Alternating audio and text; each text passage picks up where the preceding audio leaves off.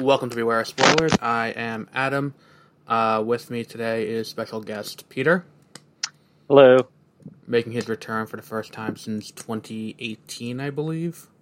It's been a very long time. Yes. Because I don't think there's anyone I know who quite knows Dune to the degree that he does. Because you read the books, I did too, but I listened to them as an audiobook, and one of the I know it's probably gonna come out wrong, but like one of the downsides of the audiobook is that I can do other things while I'm doing it, and like it distracts me. So there are things that I definitely miss. But then again, during like actual movies, I get distracted and miss things. Like when I saw Dune in the theater the other day, I somehow missed that they mentioned the blue eyes thing. Yeah, I guess because it's during that long. There's like two long exposition scenes. Yeah, about how the Fremen work, and it's like where he's basically I know just all of this. He's listening to a book on tape, pretty much. Yeah, basically about Dune. Yeah, and it's like the thing is too. It's like I think part of it was I tuned out because it's like, oh, I know all of this already. Like I don't need to listen to this. And then I'm like, what the fuck? They didn't reference that. See, I'm the opposite, where I'm trying to listen to everything. I'm making sure they're getting every fact correct. Okay. Like checking did they get things off in my head. No, I don't think so. No, at least I'm sure they did, but nothing glaringly. I haven't seen any articles that are like Dune fucked up. Like I haven't seen that yet. I saw an article from Inverse that was like what the Dune post-credit scene means for a sequel, and I'm like, I didn't stay. Like, was there? And then I looked up, I'm like, there wasn't. And then I watched on HBO Max, and there wasn't. And I was like, what the fuck are they talking about? Okay, yeah. And it's like the article's just like there was none, so we don't know when the sequel's coming. Like, okay, great, thanks. Yeah, I just assumed there wouldn't be a post-credit scene. Yeah, because like I don't know what they would have done even. I don't think you could have. And I think the post-credit scene really specifically works for a comic book movie because it's meant to match the layout of a comic book, where, like, the last page of a comic book is always, like, the thing that you're going to see that's going to make you want to go next month and buy the comic book. Where it's, like, you know, when Iron Man ends and you have that thing where it's, like, we're building the Avengers, it's, like, that's going to get us to go see the next one. Yeah. Dune, the movie itself, is that because it's a self-contained movie in the style of, I don't know, like Lawrence of Arabia or anything like that. Yeah, I guess they could have done a surprise, like, show who's cast in another character or something. That's the only thing I could think of them doing, but it wouldn't have been necessary. No, they could have done the recovery of Duncan's body, maybe. Oh, yeah. But I think even that, they do some weird, like, just tissue collection. I think they just take, like, a punch out. Well, even if they did that, they could have done that even. If they like, because that would have been an interesting way to do it. Before we dive too deeply into the movie, how you read all of Frank Herbert's books? Yes, I've read the main 6 Dune books, and I've also read his collection of short stories, which has a Dune short story. Okay. So you didn't read Hunters or Sandworms? I haven't. I don't even know what they're about. I read the Wikipedia pages about them last night because I was curious. Because I got through Chapter House, and I was curious about how they ended it off, and like what they were going to do that was going to be like where did they go from there? Yeah. Do you want to hear what happens? Yeah, I guess so. Before you say that though, I kind of like how Chapter House ends, even though it kind of ends. It ends open ended. But I think it's a fine ending, like it's fitting, kind of, because it's like it's kind of like that Battlestar Galactica. Like this has all happened before, this will all happen again. It's kind of like an endless cycle of, you know, people are going to continue to use religion and be shitty to each other all throughout everything that happens. So it's like if it ends open ended, that makes sense because it's just going to happen again. Like we're just going to keep completing this cycle of nonsense. Yeah, and you have the end of the honored Matres or Matres. I'm actually not sure how to pronounce that one, where they unite. They pronounce it Matres in the Matres, or the whores as they're called in the book.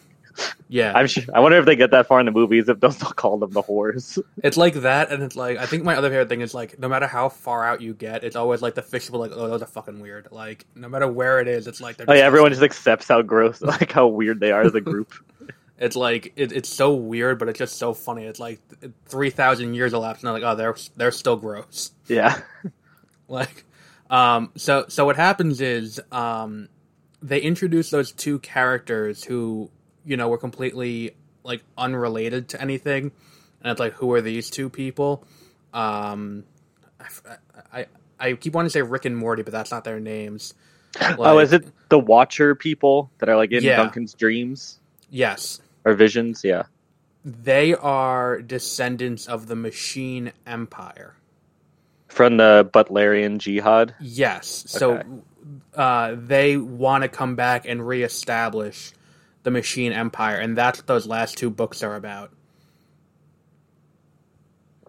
Oh, wow. So what happens is they resurrect everyone whose name has a meaningful role over the course of the series. So, like, using Golas. So Paul comes back, Cheney, Lady Jessica, Fufier, Gurney Halleck, Leto II, all of them come back, including Leto the First. The Duke? They bring him back too for some reason. That's wild. Yeah, like, and the thing is too, there's a huge age gap between him and Jessica, which makes a really weird epilogue. And what happens is, it's this giant fight between them, and then they also, like, the bad guys also bring back Baron Harkonnen and their own version of Paul. Cool. So they want Baron Harkonnen to train this Paul. Then they give him, like, it's called, like, the Ultra Spice, which is, like, a synthetic form of spice, and it immediately kills the alternate Paul, the other Paul that was trained by the Baron. And they give regular spice to the Paul that was made by the remainder of the Bene Gesserit. And all of that nonsense kind of just happens. And then it ends off where it's like, Duncan is the main focal point because he's the true Kwisatz Haderach. Okay. In the whole thing. So he ends up merging and becoming one with the machines and fosters a peace between the two by becoming one with the machine.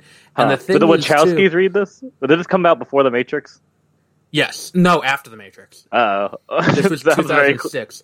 Because the thing is, too, there are also characters in this book that were not introduced by Frank Herbert, which I think lends to your theory that it's not entirely based on his outlines.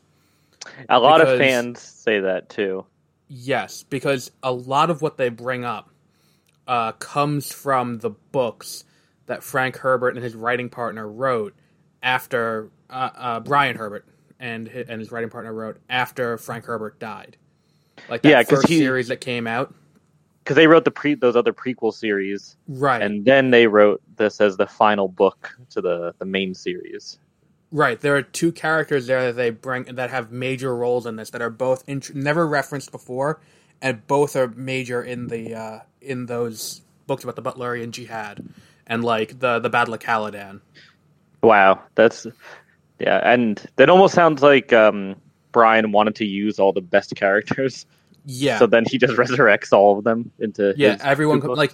And the thing is too. Remember, I called it too when it's like when the in Children when at the end of Messiah we're gonna and full disclosure I think this should just come with the territory at this point. We're now 8 minutes in. We're gonna spoil not just Dune but also everything after Dune, because it's a seminal work of science fiction. At this point, it's also over 50 years old. Yeah. So and I think you would still get a lot of enjoyment out of it, even if there's so much little details in it. It's very there's such vast books that we're not going to be able to do justice to what it is. But like at the end of Messiah, when he wanders into the desert, and then there's the preacher he's called when he comes back in Children, and when they did that, I remember texting you and I said, they did that because they need to be able to bring him back in the future because you need a tissue sample to resurrect. And if he wanders into the desert and dies in the desert, you can't do that. So I do believe there was some idea to bring Paul back as a Gola, and they do kind of lay the groundwork in Heretics, at least, that Duncan could be a Kwisatz Haderach. And the Telexu Master in Heretics and Chapter House, he has something in his skin that he has all the tissue samples of all the important characters. Right. So like I buy that part. Was, yeah.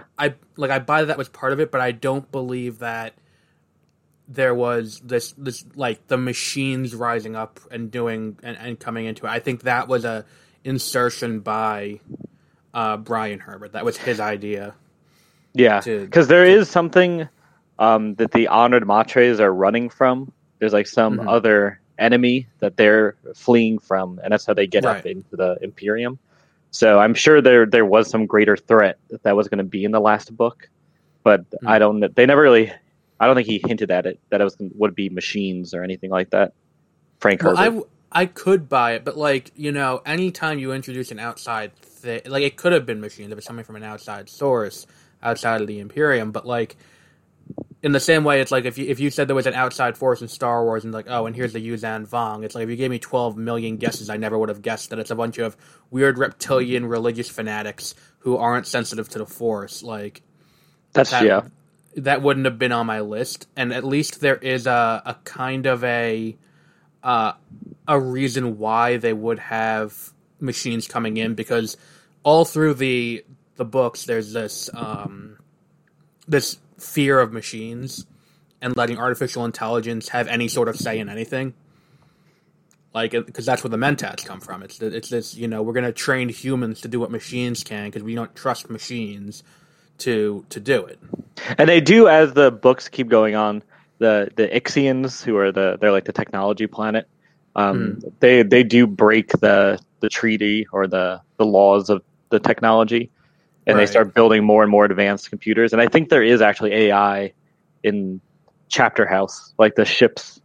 Some of the no ships could use like AI to travel. Right, because that's how they got around the need for spice. Yeah, so I guess it is could be heading in that direction. But maybe Frank Herbert was going to do it where these AI that already established like turn, or it's not just some it random. It wouldn't have been the incident. characters that he wrote in the prequels. Yeah, to just come back. Like, oh hey, Brian guys, Herbert. Brian Herbert did come out and say he loved the movie, so I guess that's good. I mean, it's hard. Like, even if you didn't like Dune, this movie still functions well enough on its own to not require like you don't need to have read the book to understand this movie. It does enough explanation of relevant things. Like, they don't explain what a mentat is, but they don't need to. And I feel like a lot of people are going to see this movie and assume that he's just a robot, like an android, kind of like Data. Yeah. I bet, probably people will. And for all intents and purposes, he basically is. Right. Because they trained them from infancy, like, to be this. But actually, Christopher Tolkien, like, because there's already a bunch of comparisons between Dune and Lord of the Rings. And Christopher Tolkien famously hates the Peter Jackson Lord of the Rings movies. Right. So which is weird, because it's like you would think you'd just be like, I'll just like whatever you... Because if you guys are going to pay me millions of dollars to make these movies, like, I'll say I like them. Well, it's financially beneficial. And they're similar, because both him and Brian Herbert took over basically their father's works.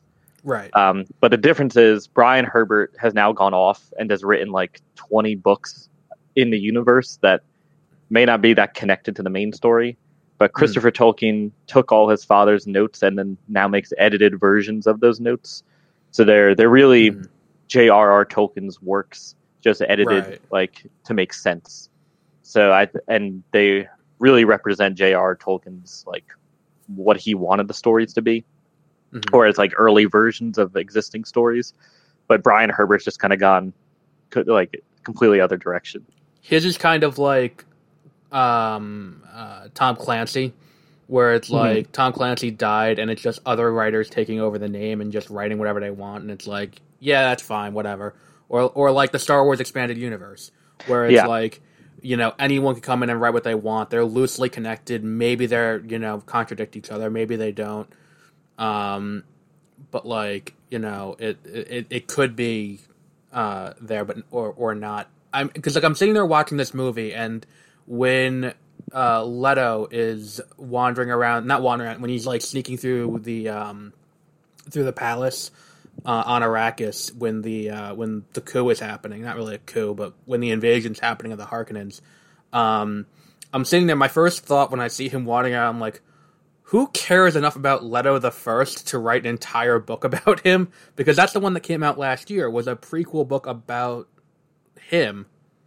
Oh yeah, he's like a good character, but yeah, I don't think he was ever meant. He's not meant to be the main character, or I guess in like earlier, because it is the book's supposed to be like in an earlier version of like a fantasy book or sci-fi book, he probably would be the main character because he would be like the noble taking over, like the king. But yeah, in this version, like, he's removed quickly. Yeah, and it's like even in the book, it's like he's dispatched. Like I remember, like I said, it reminded me a little bit of like almost like Hamlet to an extent. It is. It's actually very, very. I was reading like the similarities between the two, and they are very similar to each other. Even like at the end when he fights Fade with the poison tipped blade. Right, and to an extent, like that's to be expected of most fiction. Like there's only like 50-something different types of drama. Yeah. And I think that like Shakespeare at this point is the most commonly drawn from fiction to create, something based on, and that one is tried and true. It's like The Lion King is literally just Hamlet, but in the savannah with lions in it. And it's like, I don't care about the backstory of Hamlet's father to the point where I need a 400-page novel about what he was doing. Because the thing is, too, it's not even like there was a major war between the Atreides and the Harkonnens at that point. Yeah, they're just like tense, and I'm sure they do like they do like mini like probably like assassination or sabotage plots to each other, but there's never really all out war until Dune happens. Right, and it's like when you look at like, and the only one, like the one that came out this year, like 2 weeks ago, that one I would be interested in reading only because it's the story of Jessica learning to be a Bene Gesserit. Yeah, that would be interesting. More interesting to say the least than what was Leto doing as like the descendant of royalty and all. Now, the bullfighting thing and the bull imagery, was that in the book and I just missed it? Oh yeah, that's very heavy in the book. Okay, I was like, I don't remember this. I was actually surprised how much they showed it in the movie, because I thought that would be something that's like, who really cares about the Duke's father and how he died? Right. In the book, it's nice how it's drawn out, but I didn't think they would go into that in the movie. But yeah, they show that in the movie so many times. But anytime they had like a bull somewhere, there's a little statue somewhere, there's the inscription on the wall, there's a like bull horns hanging, like in the book it's crazier. In the book, because the Duke's father gets gored by a bull because the Duke, because he liked doing bullfighting for fun, and in the book within an hour of the bull killing the father, they spray the bull's head with like preservative to keep the blood on the horns, and then that's the head that gets hung up on the wall. Cool. So there's blood. There's always the blood on it. And then there's a whole chapter where the Duke and Jessica are fighting because she doesn't want it up in the dining room because she says it's gross. And then he says, I would tend to agree. And then he's like talks about his like family legacy or like the wants of his concubine, and it's an interesting. It shows like the dynamic between the power dynamic between them.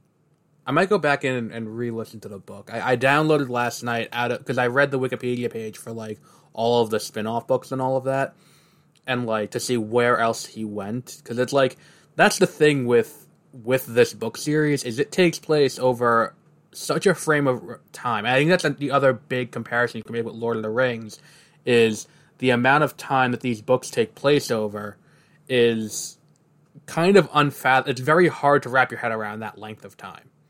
Yeah, that's what I tell. I tell people that, like my friend that saw the movie with me had never read the books, and I was like, "Oh yeah, between the third and fourth book, there's a 3,000-year time gap."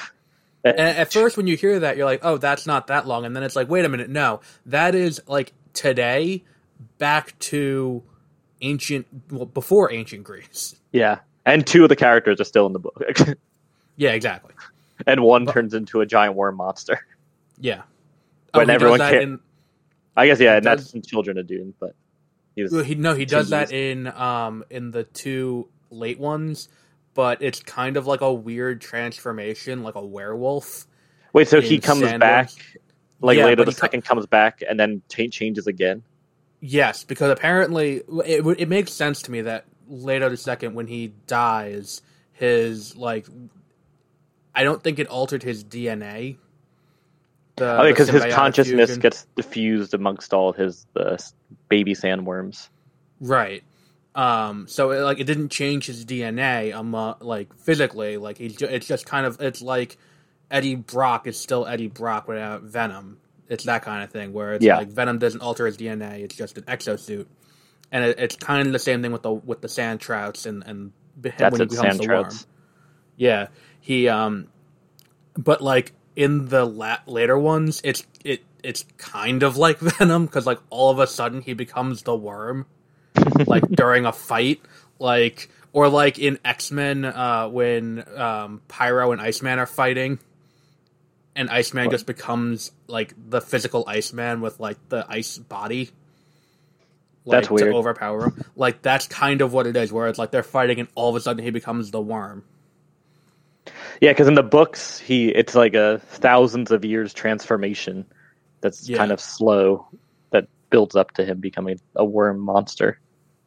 And it works in the within the confines of it. And by the way, the episode of The Grim Adventures of Billy and Mandy is hilarious.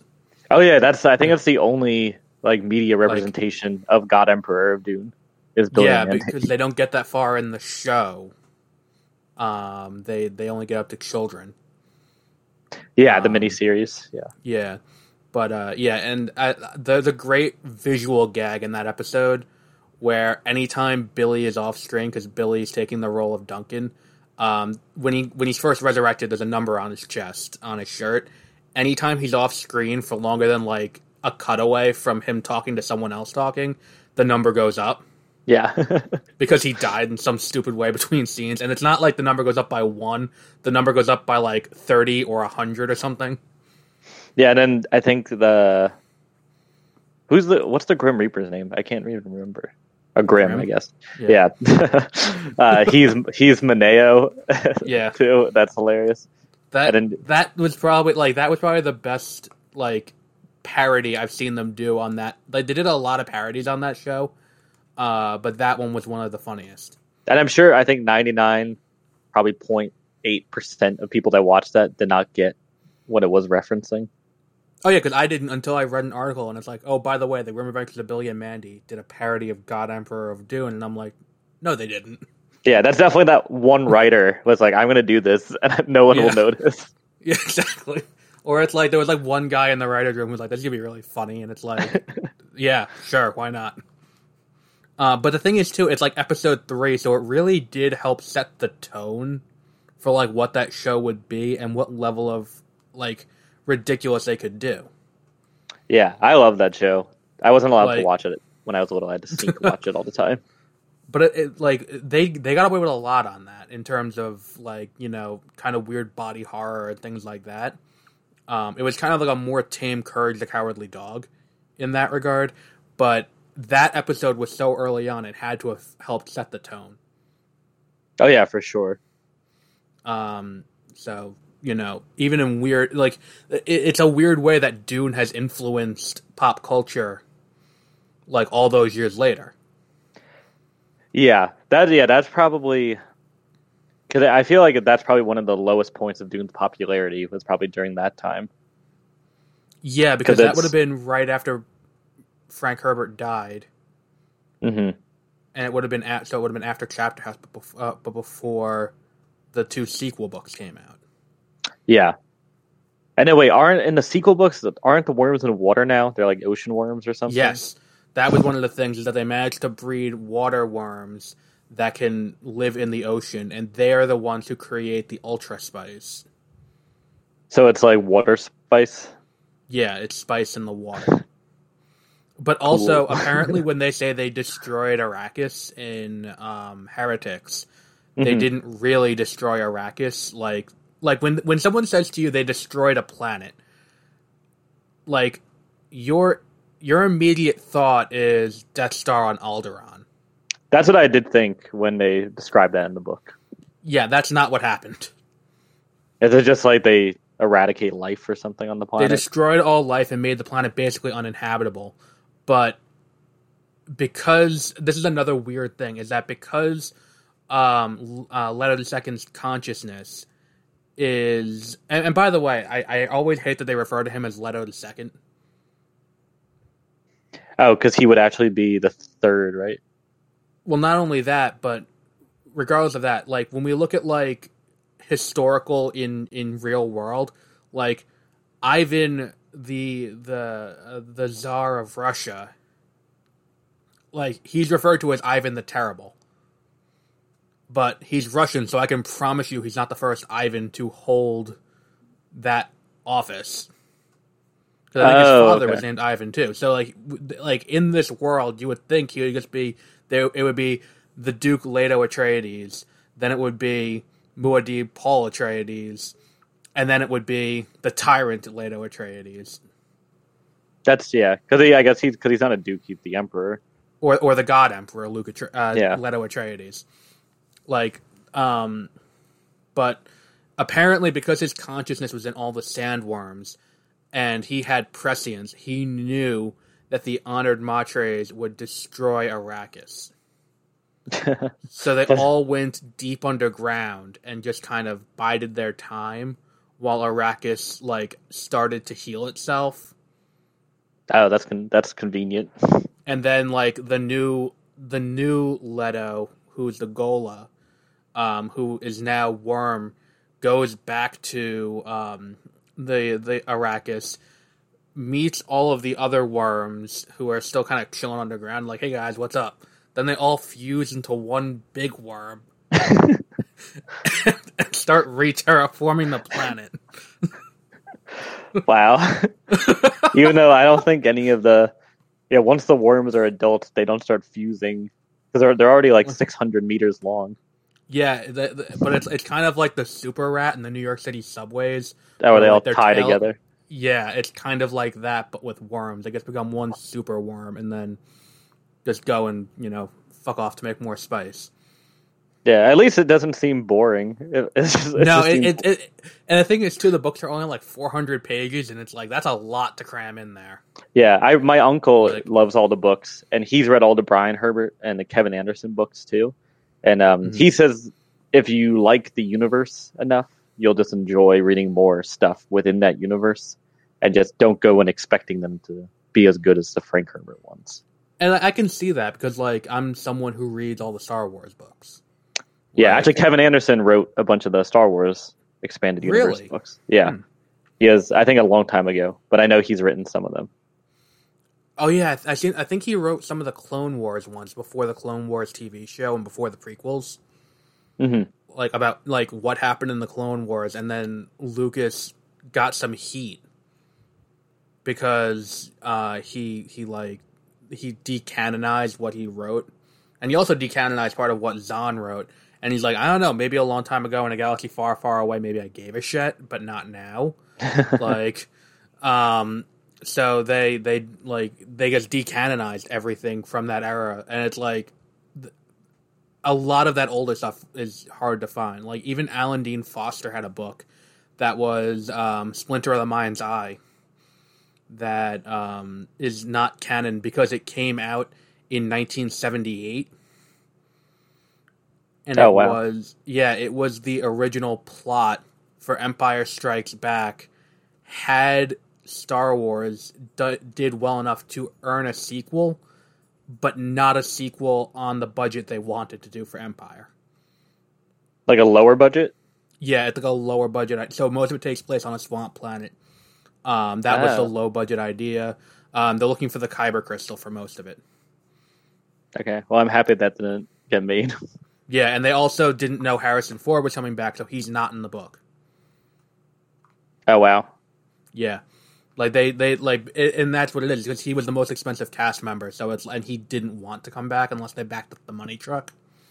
And it's like they didn't know that was going to happen. So it's a really interesting book for purely like this is what our plan was going to be, but we didn't do it. But back to Dune. Yes. The 1984 movie. I found that one was closer in terms of adapting the dialogue. I do like it. I know I read reviews, people hated this, but I like in the 1984 one the internal thoughts and the voiceover that they do with the characters. Because so much of the book, then part of why the book's interesting is you have, like, with in between characters talking with each other, what each character is thinking a lot of the time, and like insights into their like motivations and what they think of each other. And the David Lynch movie just shows this like directly, where you'll hear characters and their thoughts as they're my son performing is actions. Alive. Yeah. But it's especially with like the Dr. Yue stuff in the David Lynch version, where you can see, I think, a little bit more of how trusting they were of Dr. Yue, and because with his like imperial conditioning and that stuff, that the new one doesn't really go into at all. Yeah, because the new one kind of, they get to Arrakis and it's automatically like they find the Harkonnen guy who's on the Hunter Seeker, and it's like everyone's a suspect. Do not trust anyone. Like, get ready right now. And it's like we meet Yue for like one scene and he's already acting weird in that one scene. Oh yeah, like yeah, and they right before he goes into the Gom Jabbar sequence, he's acting weird right there. Well, I think he's nervous for Paul too, because he knows that they might just kill him at that point. Right. And it's like, when we look at like, he does have the most prescient thing though of anyone in there about how the Bene Gesserit are really only there for their own self-interest, not for the interests of the galaxy, for the interests of them. And it's like he's the only one who's like, hey, by the way, maybe we shouldn't blindly trust this religious order of nuns who can, read minds and see the future. Like, yeah, I think something that they could have done, even just with a little bit of dialogue, they did it with a little bit with Dr. Yue, but show almost like the competition between the Suk doctors, the Bene Gesserit, and the Mentats, where it's like these three different orders that pretty much they all have hubris, that they think they're the most knowledgeable of those groups, and like they're the ones that should be followed, or like they're the best advisors to whoever their like leaders are. And it's like I think that like the other thing is when you adapt a book for theatrical, going back to the monologue thing, the internal monologue that they did in the Lynch version that they didn't do here. It's like a lot of times in a book that has like a limited omniscient point of view where you can hear what everyone's thinking, you lose a lot when you go to the theatrical, because it's very hard to do that in a way that isn't weird. It is weird in the David Lynch movie. Like, and it's something because you never see that before. And it's like, look at like The Hunger Games, which is told from the first person perspective in the book. So the entire time, everything is not only from Katniss's perspective, but you get her internal monologue of what she sees, why it means something to her, and what happens. So because of that, I think that like when they did the movie, they cut all that out, because obviously you can't have Katniss there talking to herself, because I don't think that would have flown for a YA adaptation movie that's meant to gross like hundreds of millions of dollars. Like, I don't think that would have flown quite as well. But I think that in something like what Lynch was doing, which is like a more, like, I don't want to say art house take, but kind of art house take on on this material, which he could have done. And I think that like I liked a lot of his designs, but I think that this movie was closer to like the art. I haven't seen any of Frank Herbert's drawings, but based on they are very close. Because I have the illustrated version of Dune, not the graphic novel, which apparently is not that great. But I have the illustrated version from like the 70s. It was the artist worked with Frank Herbert, and then I think Frank Herbert has like an introduction or something. This is exactly how I envisioned what I was writing, and it does look very close to the movie too. And it's like when you look at like and that was the thing, is like on the cover of one of the books they showed like the ships that the spacefaring ships that's like hollow and like a tube. Yeah, the guild ships. Yeah, the space like, liners. Yeah, it's like, oh wow, they did that exactly as it was. Yeah, and they really captured the scale of that too. And then they do a really good job, like in the opening of the movie, the new movie, they show the Emperor's herald coming, and they have to come on a guild ship because it's intergalactic. And they show this big, you can't really see because it's in outer space, but they show this big tube, and this little dot comes out of it. Then in the next scene, you see the dot land, and it's this massive ship. So then you can imagine how even bigger the guild ships are. Yeah, they did, like, and that's something that like I think is one of those things that's easy to mess up. Is like scale, but and it's like things like that. I've always commended Denis Villeneuve's ability to even small details like that. Like, we go deep when it comes to blowing Denis Villeneuve on this podcast.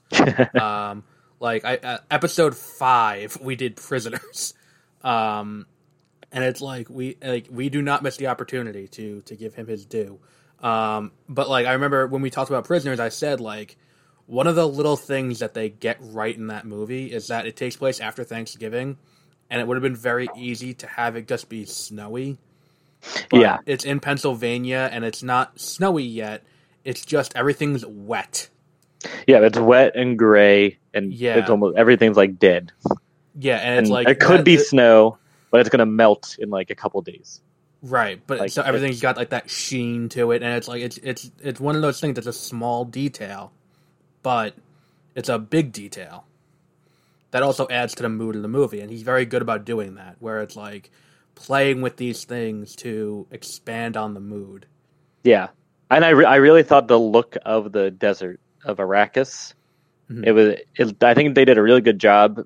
Like it did look different than Earth. I think so. Yeah, somehow. It didn't just look like it didn't just look like a stereotypical desert with like a big dune. It did actually look like alien. Yeah. That was really good. Trying to think. I like that they didn't show any guild navigators. They're gonna save that, I think. Yeah, in the book because I just reread the book before I saw the movie, and in the beginning of the book, Paul actually asks the Duke, are we going to get to see the guild navigators? And he said no, no one ever sees how they work. So that part's held true, where no one actually gets to see any guild navigators or what they're doing. But right. I do think, I guess we can talk, because I texted you about this, in the very, very beginning of the movie, before even they show the movie logos or like the studio logos, there's a really weird, deep voice that says, in a different language, talks about dreams. Yeah, like dreams are something. I watched it last night. I should have written it down, but yeah, no, it was too. That would have been a smart thing to do. It's like 5 seconds, and it's very strange. And I haven't really seen anything about this, but I think that was supposed to be a guild navigator speaking, because the guild navigators have prescience too. That's how they travel in space, so that they can see into the future where they should be going through space-time. And that's how they get to where they're going. This is another thing that Star Wars ripped off of Dune, actually. Was hyperspace, how hyperspace travels works. Because in Star Wars, when they go through, like, the reason why anytime Han's like, we gotta sit here for 10 minutes and do the calculation for how we're going to jump, the reason is because they can't just jump from place to place, because they gotta be careful of, like, moving planets and things like that, so they need to calculate everything. And the Guild Navigators operate in a similar way, where they use prescience to see, oh, this is where things are going to move, so we know where to go. Otherwise, we're going to fly into a planet or fly into a sun or into a black hole or some shit. And in the books, the Thrawn books, they have Vader is the first one to do it. when they go into and Rey does it too in The Rise of Skywalker for more than the 5 people who have read the Thrawn books. When they're going through the unknown regions, when she's going to Exegol, the reason why she can do it without an R2 unit or some kind of calculating thing is through the Force. Oh, okay. So, like, she's able to nap. That's why it's like they have to follow Rey's path through. It's because Rey traversed it, and it's like, oh, we know where to go. Like, we can have the location of the planet, but we need to know which way to go to not hit anything on the way. Okay. Yeah, that is very similar to Dune. that's where Star Wars pulled that from. Yeah, there's a lot of things in Star Wars. That's the other. The comparisons to Lord of the Rings, I think, are actually better than the comparisons to Star Wars. Because Star Wars just blindly ripped it off. Yeah, Golden, you do have people already saying like, this is just like Star Wars. And the thing is too, it's like in the beginning, Lucas wasn't exactly shy about how much he was inspired by Dune. Oh yeah, and there's the other old the samurai movies too. Yeah, like the thing is, the big example is when they first land on Tatooine and they're walking through the desert. That like skeleton they find is meant to be a sandworm. Oh, whoa! Yeah, that's crazy. It's a reference to Arrakis in that way, and it's like they're that's fine. That's like a fun reference, but right. I think it's when he starts ripping off almost like the prescient, like the Force prescient stuff. That wasn't, in fairness to Lucas, that wasn't Lucas who ripped that off. That was first Zahn, then J.J. Abrams. I heard a reference to Dune this week in a book that was less fun and more disgusting. Because it's like, it was such a weird thing because Lindsay Ellis, I don't know if I've told you about the book. I've watched some of her essay videos. Yeah, she's good, and she does good. Her first one, Axiom's End, was really good, and the sequel just came out, and I was listening to it, and the girl who's the lead in the book went through a lot in the last book, so now she's dealing with the after effect of being, like, almost ripped in half, and, like, you know, it's a long story, but, like, all of that happens, so, like, she ends up, like, you know, doing a bunch of really risky behaviors, including, like, sleeping around is one of them. Mm-hmm. And the reference that they use is like he attacked her mouth and his tongue was like a sandworm of Arrakis. And I'm like, oh, that's graphic. I like it. But yeah, that was a fun one this week. Now you didn't watch the show on Sci-Fi. The miniseries? No, I haven't watched it yet. I know Brian Herbert actually likes that one too. He does not like the David Lynch movie. I think it's because the David Lynch movie is too different. But I will say Frank Herbert did like the David Lynch movie, and he actually was on set for it and was like, "Oh, this is fun. Like it's just like a fun movie that's based off my book. Like it doesn't have to be exactly the same." That because the thing is, he died like 2 years after. I heard people making fun of it. It's like, oh, that's what killed him. Oh, the ending of that movie is pretty bad, but it was a studio note. Because at the end of the David Lynch movie, Paul makes it rain on Arrakis with his superpowers. And then it shows an ocean. So that's why people are like freak out about it, because that doesn't happen for like another few thousand years. I don't know. Like, for me, it's like... But I don't really care. Because, like, for me, it's like the book is there. Like, if an adaptation doesn't do what I was hoping for, it's like it doesn't change the book. Yeah, and that movie is fun. Like, it's rated R. And they're now comparing the two movies. The Baron in the new movie, it's very good. He's very gross. His suspensors are cool. They're embedded in his spinal cord. And you can like see them light up when he wants to float. But he's not a pedophile. So I was missing that aspect of of his character.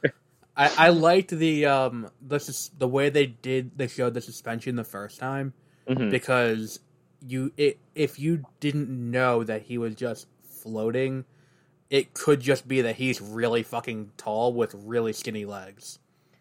That actually is a very good point. Like when he like dying down. Yeah, because it just goes right. He just stands up and it just continues going up, and the gown stays touching the ground. and it's just the way it looks is just so unnerving. And I think that like the unsung like best performance of this movie is probably David Desmalchian. Who does he play? He is De Vries. Oh, Peter. Yeah, the Twisted Mentat. Yeah, he was really good. Yeah, like he's such a great actor. I've seen like if you like he's in Prisoners. Yeah. Oh, he was in The Dark Knight. He was in Ant-Man. He played Calendar Man in The Long Halloween in a very similar way. And he's a Polka Dot Man. Yes. In Suicide Squad. Which is another really good movie that didn't, do well at the box office, probably because partially HBO Max, but I think it was a really good like reveal too of having the Baron be naked when we first see him. So you can just see how gross he is and how just how fat he is. But yeah, the David Lynch one he's like even grosser. He has like all these skin infections, and he has like he has like these blood donors set up where it's these people with their eyes sewed shut that are connected to him and like giving them his blood, and everyone has heart plugs in their chest that he can rip out to kill people, and then he like rapes a boy and rips his heart plug out in the David Lynch one. So and it's that was fun. I think the other thing where it's like the other thing I really liked about this one when they showed Secundus, which I'm probably mispronouncing, but when they show that like all of the weird noises there, that was awesome. Like I love that. That was so bizarre and like it's just so weird that it adds this weird gravitas to it. Yeah, I was very surprised they showed Salusa Secundus, which is the Emperor's prison planet. And then in the books, everyone in the Empire knows it's a prison planet, and then they slowly figure out that's where the Emperor's army comes from, is his political prisoners that they basically torture into becoming the best army in the world. And it's like one line in the book. Paul is talking to the Duke about that, and he's like, "Well, how does he make these prisoners loyal to him?" And then the Duke goes on to explain how like ritual works, and it's like if you raise people in this like brutal religion from a very early age, they'll be obsessed with ritual and loyalty. And then that's without explaining that's what you see in the movie is they're doing these blood rituals before battle. Right. And that part's awesome. You have all these people hanging upside down with their blood draining out, and then they're giving people crosses and stuff. There was a lot of great visual shorthand between Salunda, however you pronounce that, and when they were on Gidi Prime, and then compare that to Caladan, and it's like, who's the good guy and who's the bad guy? One's got a lot of metal. The other one is this nice little, like, basically like space Italian coast. Like, yeah. I love Caladan too because it's a very wet planet with all these trees. So everything inside the palace is made of wood, and it's like there's like little touches like that are nice. So I think that like the big question going for part 2 is who do you cast in the major roles that haven't been cast yet? Yeah, so you need the Emperor, the Princess Irulan, and Irulan. Irulan. Yeah, I've only read the books. So I have my own pronunciation. That was something that pissed me off about the thing is I think the audiobook, there was an audiobook that came out during Herbert's lifetime, and that's where a lot of the pronunciation comes from. So a lot of the pronunciation is correct. So like they pronounce like Kwisatz Haderach correct, they pronounce Muad'Dib correct, everything is pronounced correct except for CH. Yeah, I think how you say it is the correct way. Yeah, because it's like they say like this is the joke I texted you. It's like he's talking about like he's from the Siege. I'm like, what the fuck? Like, is that his town? Like, yeah. It's like they're gonna this guy's got stars upon thars. This one doesn't. So like go fuck yourself. Like that's that was my big problem. Like the only time where it took me out where I'm like, what the fuck are they talking about? Like I read the book and I don't know what this is. Like, and then it was like they started saying other things like, oh okay, now I know what's going on. There was one thing that they added in that it took me. I've seen the movie twice so far, and it took me the second time to figure out why they did this. So when Duncan comes back from living with the Fremen, He gives Paul that wayfinder thing where they're like, compasses don't work here because there's 2 moons. So this is a wayfinder to find the Sietch or the Sietch. And I was like, why are they doing this? And then it's because in the book, Paul and Jessica just randomly stumble upon Stilgar and the other Fremen. But now in the movie, they have this wayfinder that's guiding them towards the Sietch, which I think it makes much more sense instead of them just wandering around. This worked out. Yeah. And then there was one other role, Aaliyah. Oh yeah, so Aaliyah's in the movie technically for 5 seconds because that's when he has the vision. That's definitely the spice orgy and the water of life ceremony. Right. Because that's when Aaliyah is prematurely born, and then Paul. I wonder if they'll just make it where Paul just drinks the water of life during that scene, or will they do it like in the book where he waits and then drinks it later and then goes into a coma? It might be easier just to combine it all into one scene. Yeah, because I'm assuming they're not going to go over. They're not going to go to 3 hours on a sequel. I think they would just stick it at 2.5 again. Yeah, and I don't think they're going to show the orgy part of the spice orgy. Yeah, I would assume they're going to stick with PG-13 again. Yeah, that'd be great if it just becomes Caligula. They're not going to go the Matrix, and do the weird everything going on Zion. They're not going to do that. It's just like a rave. Yeah. Yeah. That'd be great too. Yeah, then there's just hardcore nudity. It just gets crazier. From a bunch of extras. And it's now in the book, Aaliyah only hits how old by the time? I think she's 4. She's very young. Mm-hmm. I think the move would be to just cast at least a 10 or 12-year-old. I would say they probably go teens, maybe. That's fine. Yeah, because she has to do a lot. I think maybe you go with the girl from the Ghostbusters movie that's coming out. I don't think I know who that is. Because it's I've been seeing reviews of the Ghostbusters movie, and people are acting like she's the second coming of Christ out of this Ghostbusters movie. So maybe her, maybe the girl from, what was that show on Netflix? Oh, Millie Bobby Brown? No. Stranger Things? A Series of Unfortunate Events girl. Oh, yeah. And she kind of looks like Jessica, too. Yeah, I think that would be my choice. Yeah, or what they could do is just cast a 4-year-old, but then have an adult woman do voiceover. I think that'd be jarring. Because she does speak like an adult. Because I guess this is kind of a spoiler, but what ends up happening is they do this giant Fremen ritual where Jessica drinks this poison water, and then the Bene Gesserit can change the molecular structure of things. So she turns it into this hallucinogen made of spice. It's like spice water, basically, that comes from a drowned baby sandworm. And then this causes her to prematurely give birth to Aaliyah, who is an abomination because she has all the powers of a Bene Gesserit and supreme consciousness, but without any training. So she's this weird supernatural being almost. Or as she's going to be called in the by people in the community after the movie comes out, a Mary Sue.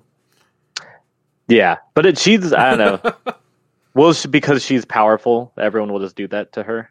Yeah, anyone who has any sort of power, but no training, is automatically a Mary Sue. I think she's Paul such a good character, though.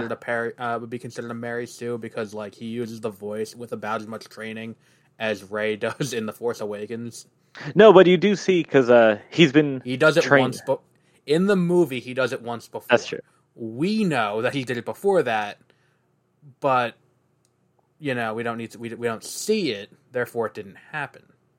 That's true. Well, they do talk about how when the Reverend Mother comes, right?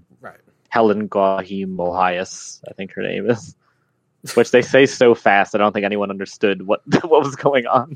Yeah, her title is so long. But she talks about how he's been trained for so long. And the book, what's actually interesting too is the Duke tells Paul that he's actually been trained as a mentat, Mm-hmm. and the Duke thinks that he's been being trained as a Mentat, not as a Bene Gesserit.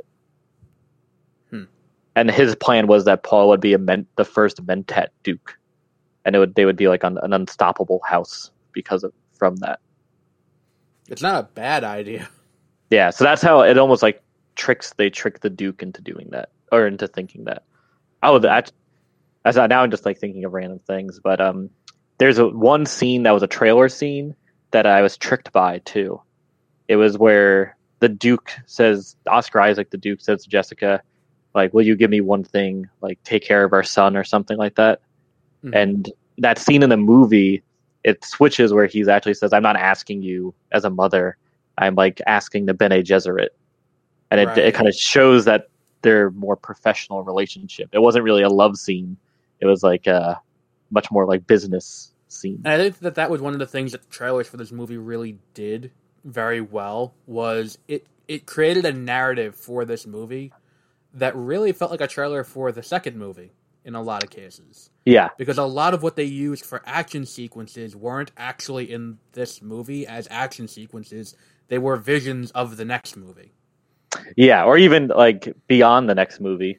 Because I think that's after Paul wins Arrakis. Then he'll do his conquest of the Empire.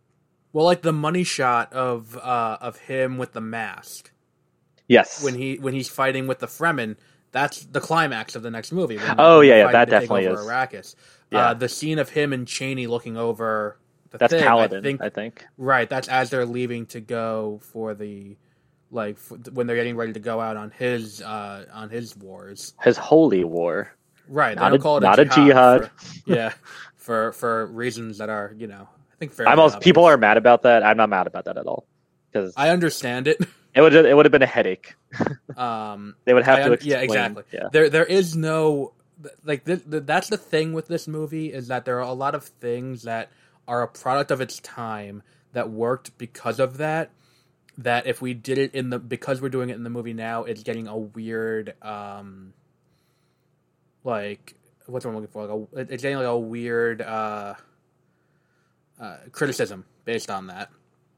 I think people are criticism. Yeah, I think a lot of people were very excited to make that criticism too. I think the thing is with this movie is that the movie kind of makes it too easy to levy that criticism. Yes, I think part of the reason is how they portray the not even the Fremen, but the people that live on Arrakis, like in the cities and stuff. Because in the book, they're not all from Arrakis. They're just people that live in the city, and they're really just like city people. And then the Fremen are kind of completely different. But in this movie, they make them look like they're 18th or 19th century like Middle Eastern pilgrims almost. Yeah. And it's they're religious pilgrims. They don't care about standing out in the sun. They just want to see you, Paul. It's like, all right, fine. Yeah, I think they blow that load a little bit too fast of everyone thinking Paul is the Messiah, because to the people in the book, the people in the city don't give a shit, because they're all just like Imperium. They all work for the Empire. Right. And then it slowly builds. Yeah. It slowly builds as Paul starts interacting with the Fremen, that he's like fulfilling this prophecy, the fake prophecy that the Bene Gesserit have set up. Now, did Liet Kynes in the book also have that line about he will know our ways? Yeah, I don't remember that from the book. Oh, she did. Okay. There's actually multiple lines that are exact quotes from the book in the new movie, and that's one of them. Actually, that's something that I think there might be a deleted scene in the new movie, because when they go with Kynes to the ecological station, and then they all start calling him or her Liet, and then Paul is like, "Oh, why do they call you that?" or something like that. Because in the book, it's set up that the ruler of all the Fremen is named Liet, and then it's almost like a reveal where you find out that Dr. Kynes is actually Liet Kynes. And that even though he's the planetary ecologist, he's also the ruler of the Fremen. So I feel like that was that could be some deleted scene, because they made such a point of Paul saying like, "Oh, they call you Liet," or something like that. And the thing is too, it's like I think that the movie gave her a more dignified death than the book. That was very interesting. For a second, I was mad. I was like, they're gonna let her live, and I was like, how could they do this? But then that was a great death. I was surprised. Yeah, it's better than she wandered out into the desert, hallucinated, and died of Oh yeah, dehydration on her I own. do Have kind fun. of like that because it's that there could have been a good middle way to do it. Like they threw her out in the middle of the desert without anything, and then she died or something like that. Because Yeah, it's almost like ironic because she's in the book he and this is a character that they did a sex change on, so that's why I think right. I'm getting confused back and forth. But in the book, the Dr. Kynes, it's ironic because he's trying to terraform Dune and like set it up to be a completely different planet, but then it's the planet that ends up killing him. Mm-hmm. And I think that would have been like that could have worked. And the thing is too, it's like it also would help to show how dangerous the desert is.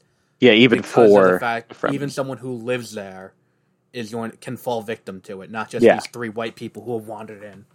Yeah, and then in the David Lynch one, I think he dies off camera, like off screen.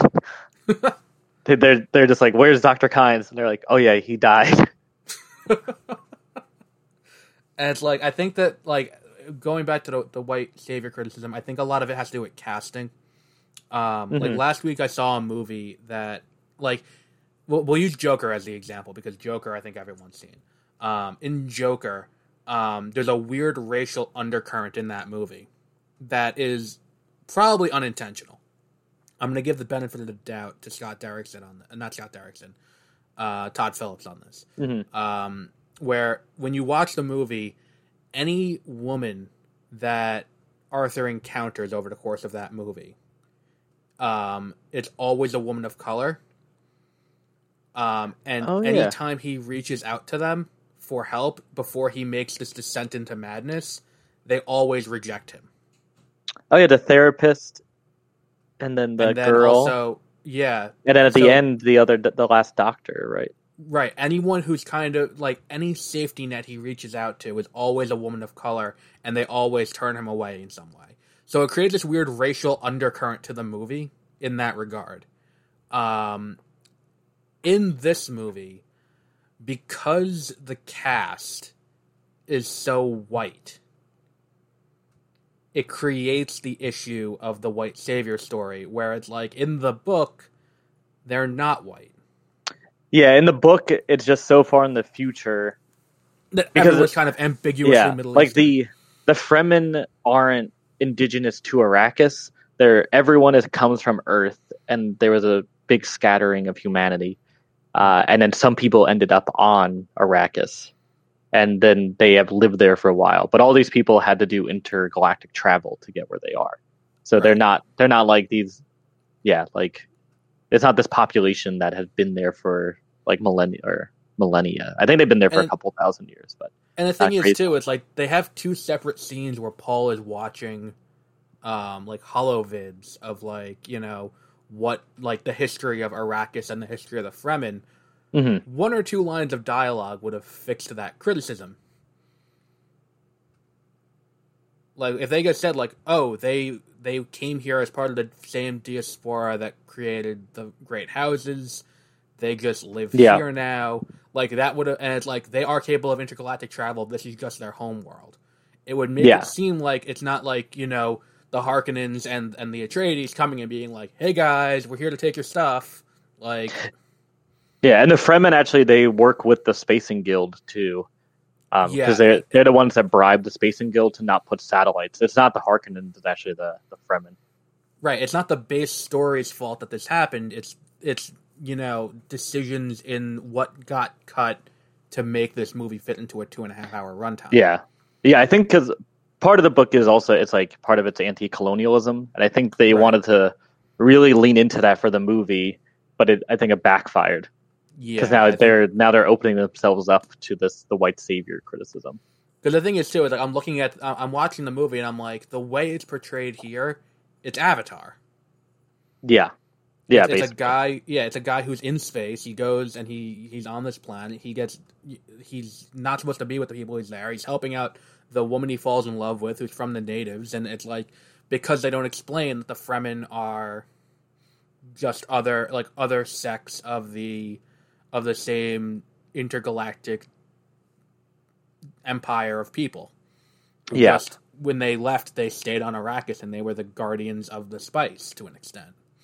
Yeah, and I think the second movie they might have a chance to help that, because and I think they're going to. I think that's something that there's been criticism enough about this, and criticism that goes deeper into Villeneuve's lack of people of color in his movies. I like Blade Runner too. Yeah, like which Blade I think is almost very white, completely white. Very white. Even Terrence Howard. Yeah, Sicario's kind of funny how white it is. Yeah, so it's one of those things where it's like now it's becoming something where it's like we have to, like, people are looking broadly at his work and being like, his work's all very lily white, and then this happens. So is this systemic of an issue that he has, or is this something else? And it's like, I don't think he's racist. Yeah, I don't think so. I just think it's that it's very, like I said to you, like I think that had they cast like Mena Massoud as Paul, like, or even alleviated the issue. Have you seen Hereditary? I have not. No. Oh, the actor that plays Peter in Hereditary would be good too, because he's like kind of like ambiguously brown. Right. But like I understand I love the casting of Timothée Chalamet. I think all the casting is actually really good. Yeah, and I think like everyone plays their character perfectly, like Javier Bardem as Stilgar, and Brolin was perfect as Gurney. Fun fact, I saw Javier Bardem, and I didn't realize it was him. I just thought to myself, like, wow, that guy looks a lot like Javier Bardem. Where? In that movie. Oh, like when he entered the scene as Stilgar. No, when that movie when he entered the scene as Stilgar, I was like, wow, that guy looks a lot like Javier Bardem. Yeah, actually, his accent is kind of crazy in the movie. He has like the thickest accent of anyone, but none of the other Fremen have accents. Yeah, like Chani just talks normally, and Jamie's talks normally. Yeah. And it's Javier Bardem. It's like doing his crazy accent. And it's like, I think that like we never finished our casting. We got way off topic about 15 minutes ago. We were just going over which characters we need to cast. Yeah, right. Who would I don't think. So it's really, I think it's just three main ones, right? I don't think Lord Fenring is going to be in the movie. No. I don't think. For a second, I thought maybe that guy that played the Emperor's Herald might be Lord Fenring, because he's like very tall. But I don't think he'll be that. Well, they could just consolidate it into one character. Yeah, because that's kind of what his purpose is. He's like the Emperor's representative. And he's also a failed Kwisatz Haderach. But yeah, for the Emperor, because that'll be an important. I guess if will they go young or old? Maybe Mel Gibson. He's got to be old enough to have a kid who is Paul's age. Yeah, he has I think 15 daughters or something crazy like that too. Because he can't make sons or his Bene Gesserit will make him sons. Maybe I was gonna say Stellan Skarsgård, but he's already in the movie. That'd be confusing. Oh, they do have. There's a really fast throwaway line. I don't think a lot of people caught. Is that the Baron calls the Duke cousin because they're related to each other. Yeah. Yeah. Who else? Who? Mel Gibson, I think. I was just kidding about Mel Gibson. It would just be funny. He did just get cast in the prequel show for John Wick. But after the movie that gets criticized for being like white savior. Yeah, it's like, don't the next movie they cast Mel Gibson. I think that if you need some the thing is too, they do a lot of work with makeup too. So really you can cast basically, and I think let's work backwards. Who do you cast as Irulan? Because she's got a bigger role going forward into so whoever you cast for Irulan would also have to be a Messiah. Yeah. So who do you cast for Irulan? We could work from there, and then we could be who could play her dad, conceivably. Oh, okay. I'm trying to, because it would be someone, I guess, around Timothée Chalamet's age, so probably early also white 20s. because they're not going to change that. I don't think. Because like I would have said, the girl who was supposed to play Bubbles in what's it called, in the Powerpuff Girls show that got canceled. I don't think I knew anything about that. Oh yeah, there was a show on the CW. It was supposed to be like a gritty reboot of Powerpuff Girls in live action. That doesn't sound that good. It got canceled. Donald Faison was supposed to play the dad. I forgot his name. Like the professor? Yeah. Huh. Yeah, that was an interesting choice. And it was like Chloe Bennett from Agents of S.H.I.E.L.D. I don't remember who was playing Buttercup, and then like Dove Cameron. Oh, what about Anna Taylor-Joy? Oh, that's a really good idea. Because I think she would do a good like she's a very good actress. And like even in shitty movies, she's good too. She was in The New Mutants, and that movie was awful, but she was not bad as what's her name, Magic. Yeah, and I think she would be able to. She's basically the Empress. Like, yeah, she's a princess, and she's got that weird look about her. Like she could definitely be an alien. That's what I'm saying. Yeah, she looks like an alien. Yeah, she's got that very wide set face. So yeah, that would work. For her dad, then Kiefer Sutherland. That or just I guess if they make it Donald Sutherland, it would just be too much like the Hunger Games. Yeah, the Donald Sutherland dead? Choice. No, he's still alive. Oh, okay. I think he's going to be in the next Hunger Games movie too. I did not know they were making another. Yeah, they did a prequel book about him. Yeah, I guess that's kind of interesting. It's very rapey. It's very weird. I read that book. It's like it's the beginning of the Hunger Games, so it's like the third Hunger Games that they're holding. And like because there aren't enough champions yet to be coaches, like people from the capital are coaches, so he's the person for District 12. Which feels like needless because it's like, oh, this is why he hates District 12 so much. And he falls in love with the female tribute from District 12. Okay, that's really weird. Yeah, and it's real because the thing is too, it's like she's a captive, and it's like the two of them are like having this relationship, and it's like this is definitely not okay. Like, yeah, that was a really weird book. But I think Kiefer Sutherland would be good because he's old enough now where he could do that. Bruce Willis, maybe. Yeah, I guess the age range could be pretty broad too. Yeah, I'm trying to I don't remember the actor that played it in the David Lynch one, but he was pretty good as the Emperor. I don't remember either. I know Sting played Fade Rautha. Yeah, so maybe we have Harry Styles will play Fade. Oh yeah, I was gonna say Sting again, but yeah, that too. To continue the tradition. Sting doesn't look any different, and he plays it the exact same way, even though tonally it doesn't fit with the movie. Like yeah, and he like wears the gold. Then he wears the gold Speedo. Yeah, and he's just yelling the entire time. Yeah, I'd be fine with that, even if it doesn't fit this movie, but it'd still be great. So, but yeah, Harry Styles is a good pull for that.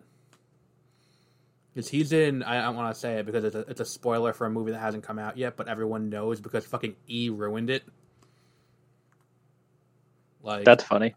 Yeah, E went to the premiere and then spoiled the post-credit scene for Eternals. And it's like, what you need to know about Harry Styles' big role, because they saw Harry Styles and Marvel in one headline, and like whoever the marketing person like came immediately when they saw that, and they were like, we can't sit on this. We have to release it right now.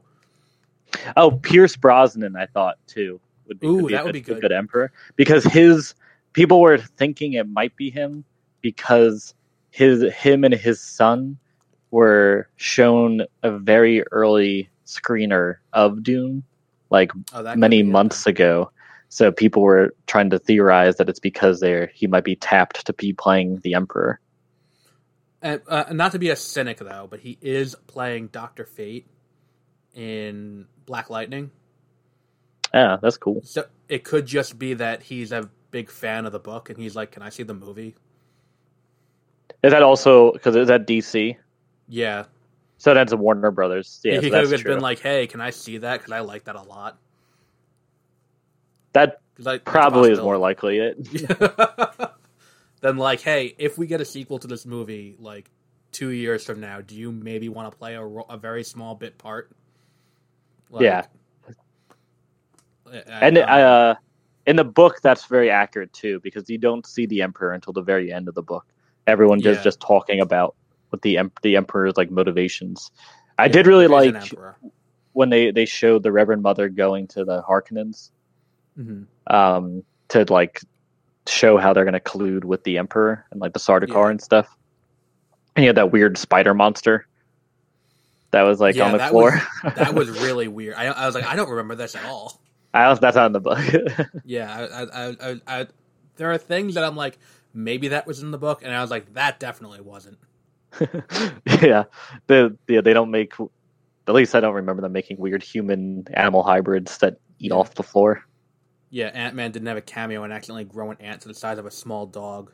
Yeah, but it had it had human hands too. Yeah, that was weird.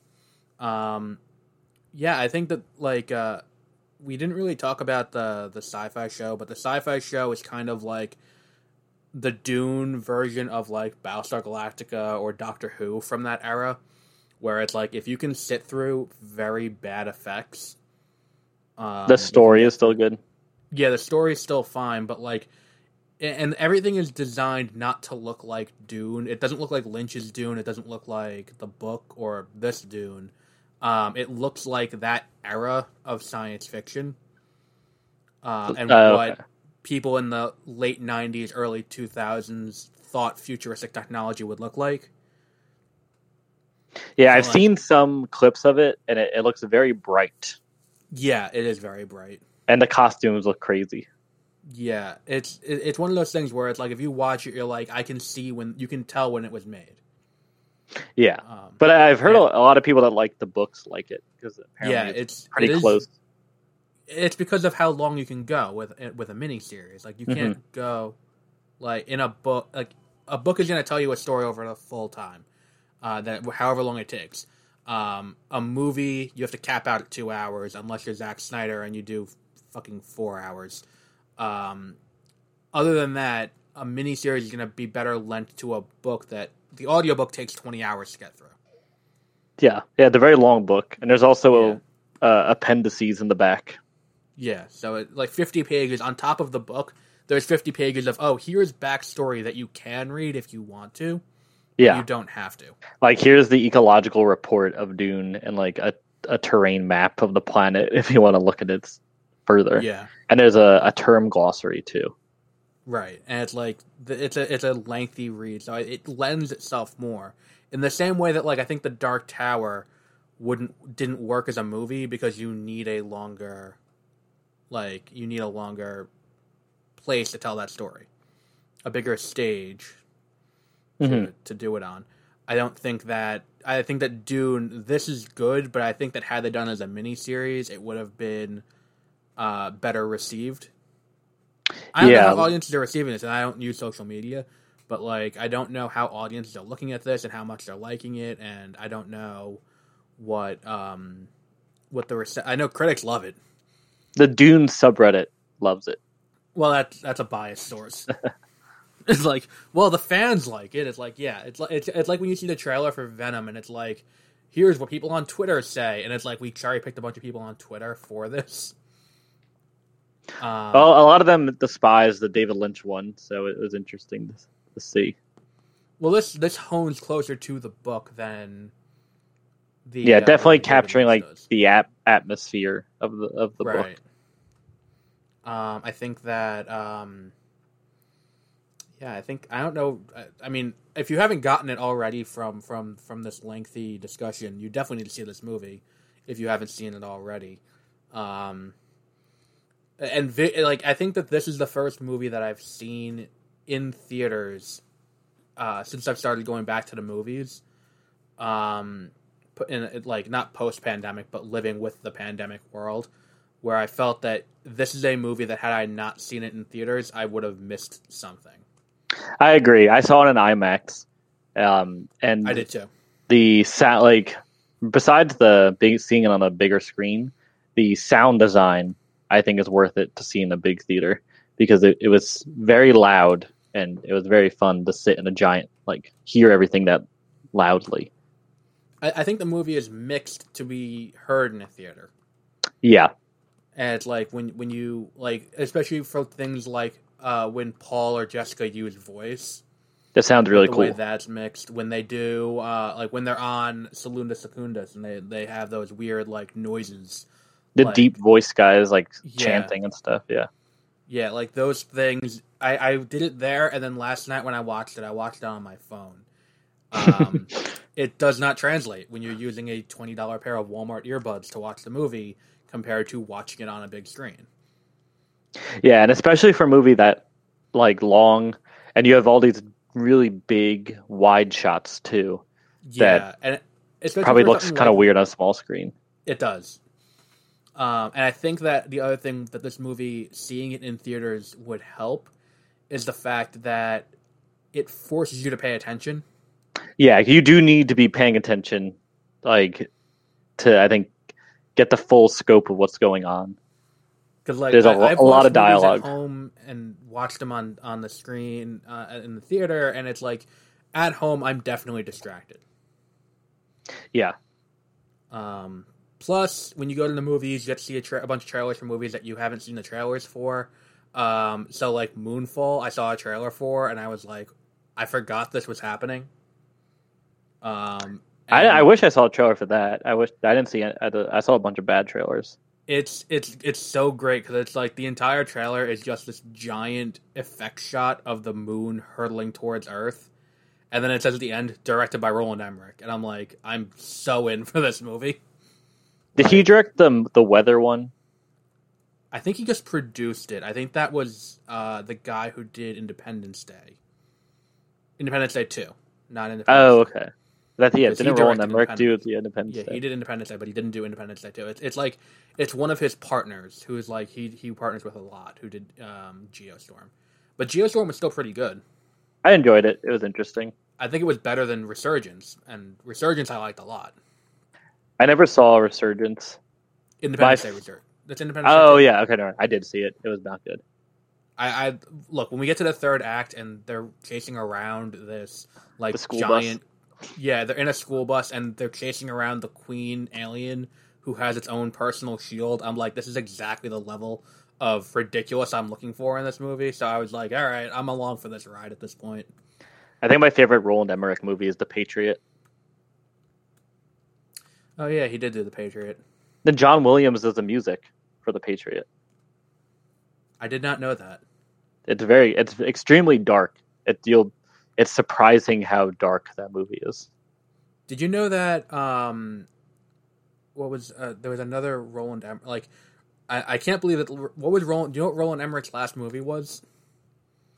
No, I thought it was directed. His last movie. Directed. I have no idea. Directed. Midway. Is it a World War II movie? Yes, about the Battle of Midway. Oh wow, I didn't even know that came out. Yeah, that came out. I want to say no, it came out 2 years ago because it came out the same year as Dunkirk, or the year after. No, it came out in 2019, the same year as 1917, and it got swallowed up by 1917. Oh, okay. Which is far better.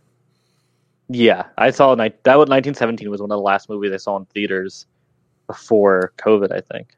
I saw Onward in theaters. Was my last movie I saw before COVID, which was the Pixar movie with Chris Pratt and Tom Holland as the Trolls, right? It's yeah. like was that good?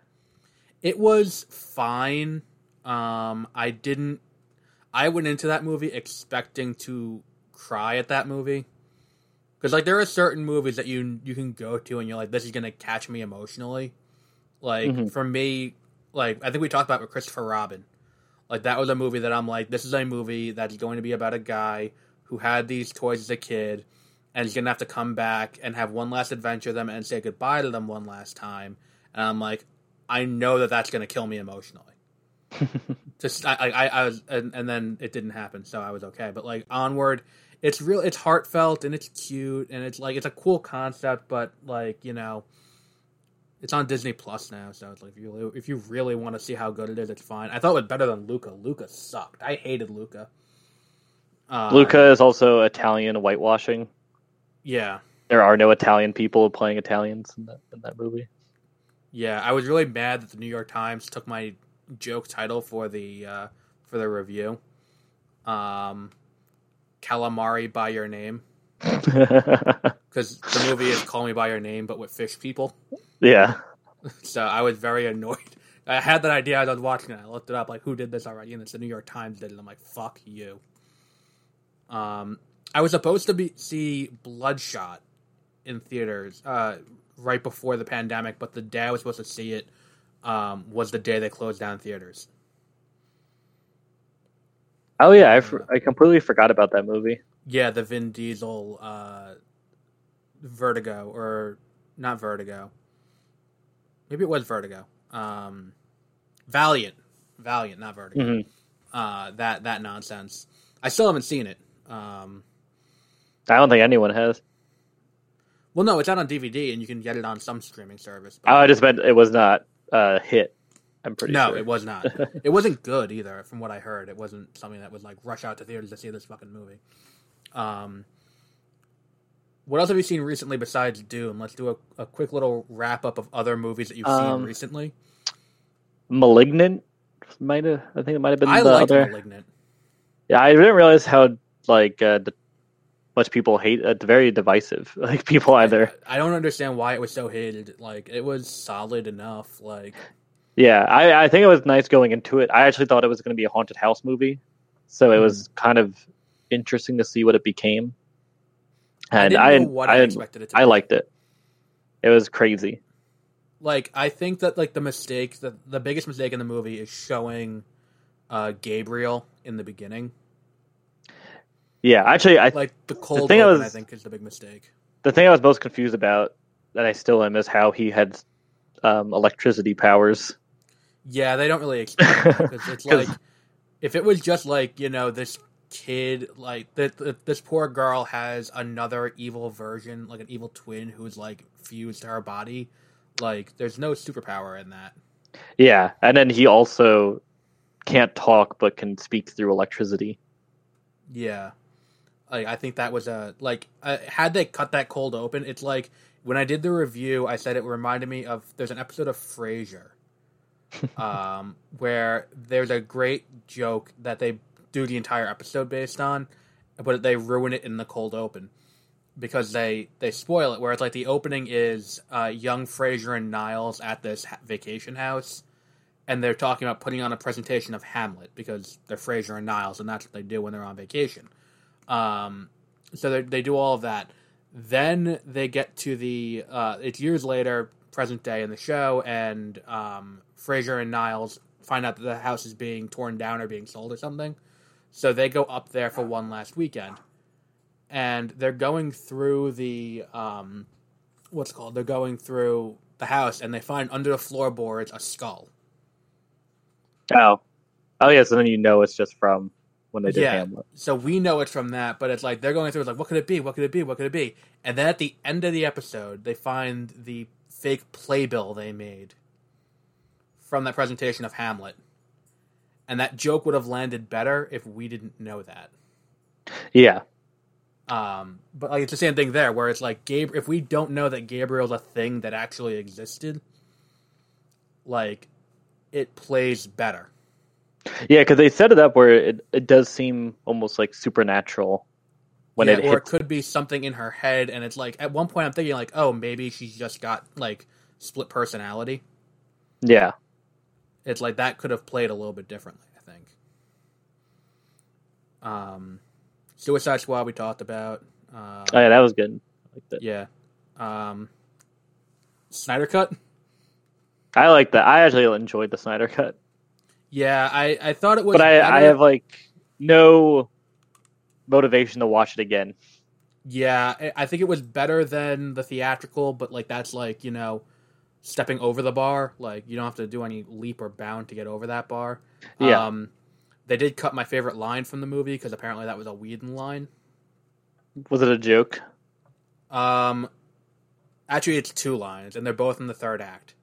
One is Batman talking to the Flash, and the Flash is like, I don't know what to do, because, like, this version of the Flash, it's his first day, and Batman has his, just go out there and save one person.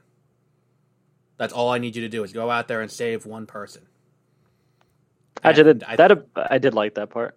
That line is so great, and it fits in perfectly with Batman's character. And then the other line they cut, it's cheesy, I know. A lot of people hated this line. But when Superman shows up, and he says, I'm a big fan of truth, but I'm also a big fan of justice, and then punches Steppenwolf. I know a lot of people hated that line, but I thought it was so funny. I liked when they chopped Steppenwolf's horn off. It was pretty brutal. Yeah, I could have done without the dark side of it all, but, like... Oh, like that early battle with the... Yeah. No, not that, but, like, you know... Or when Darkseid... That's cool. Like, when at the end of the movie, I don't need Darkseid and Big Barda and, you know, all of that to show up. Because it's like, it's going to amount to nothing. It's like, you know...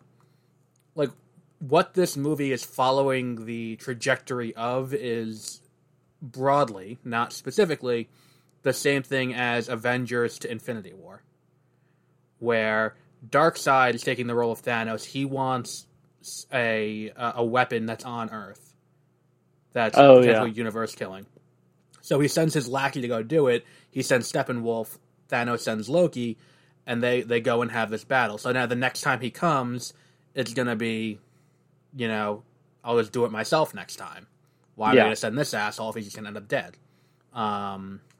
So I think that, you know, following that, we didn't need to see Darkseid there. If we see him early, and then at the end of the movie, we see, like, oh, Steppenwolf's dead, and then we get similar to the post-credit from Avengers, where it's like, you know, to fight them is to court death.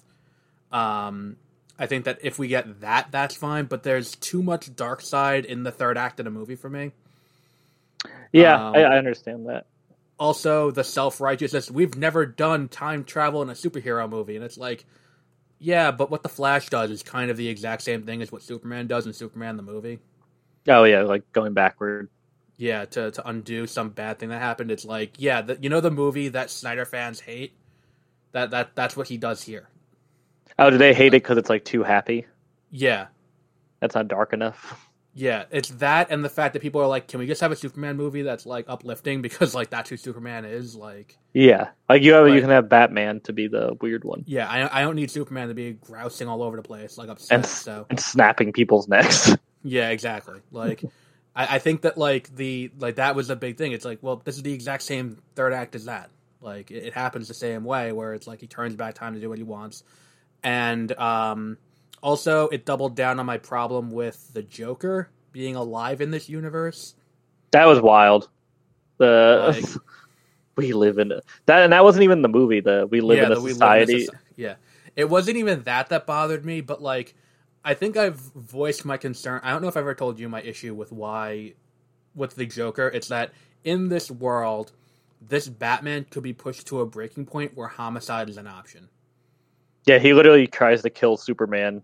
Yeah, they had one disagreement. Right, and it's like I can understand that. At the same time, the guy who murders your adopted son should not be alive. Yeah.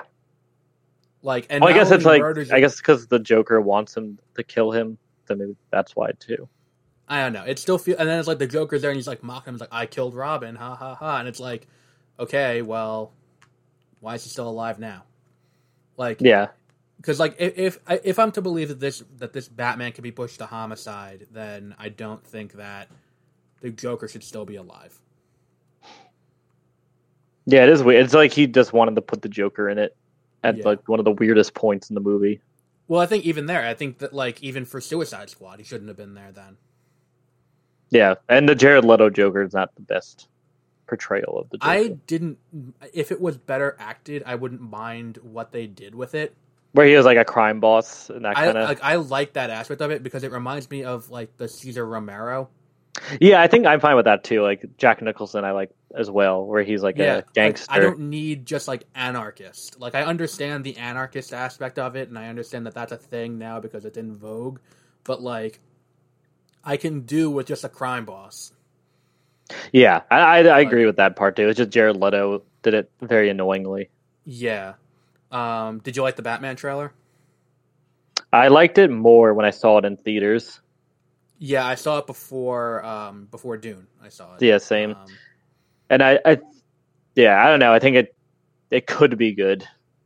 I'm not optimistic about any of DC's upcoming movies except for Black Adam, and Shazam.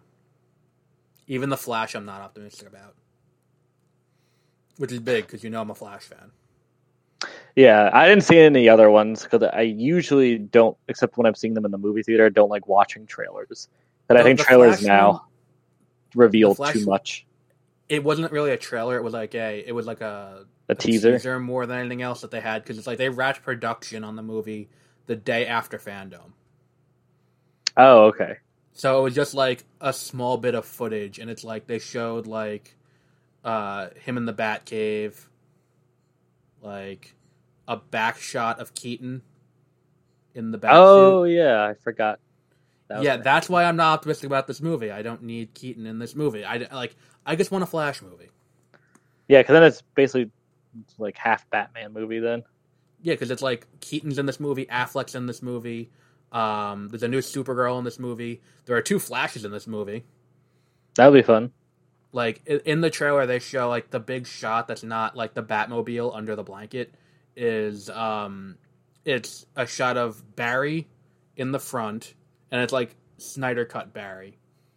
Then behind him on his right is Supergirl, not CW Supergirl, the new Supergirl, who doesn't have the stage presence to be a Kryptonian, I don't think, Hmm. based on this one shot.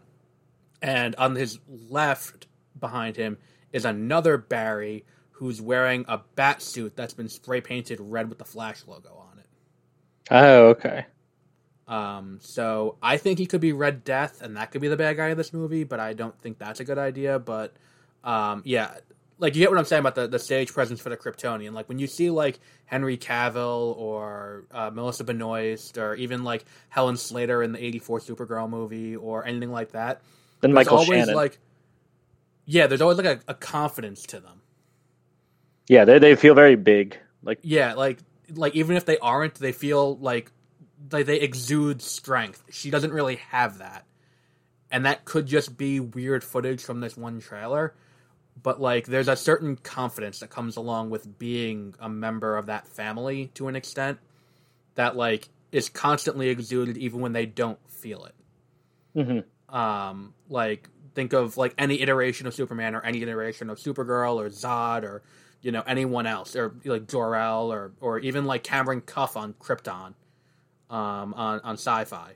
Like always have this like there's always this like almost misplaced confidence, and I don't think she has that.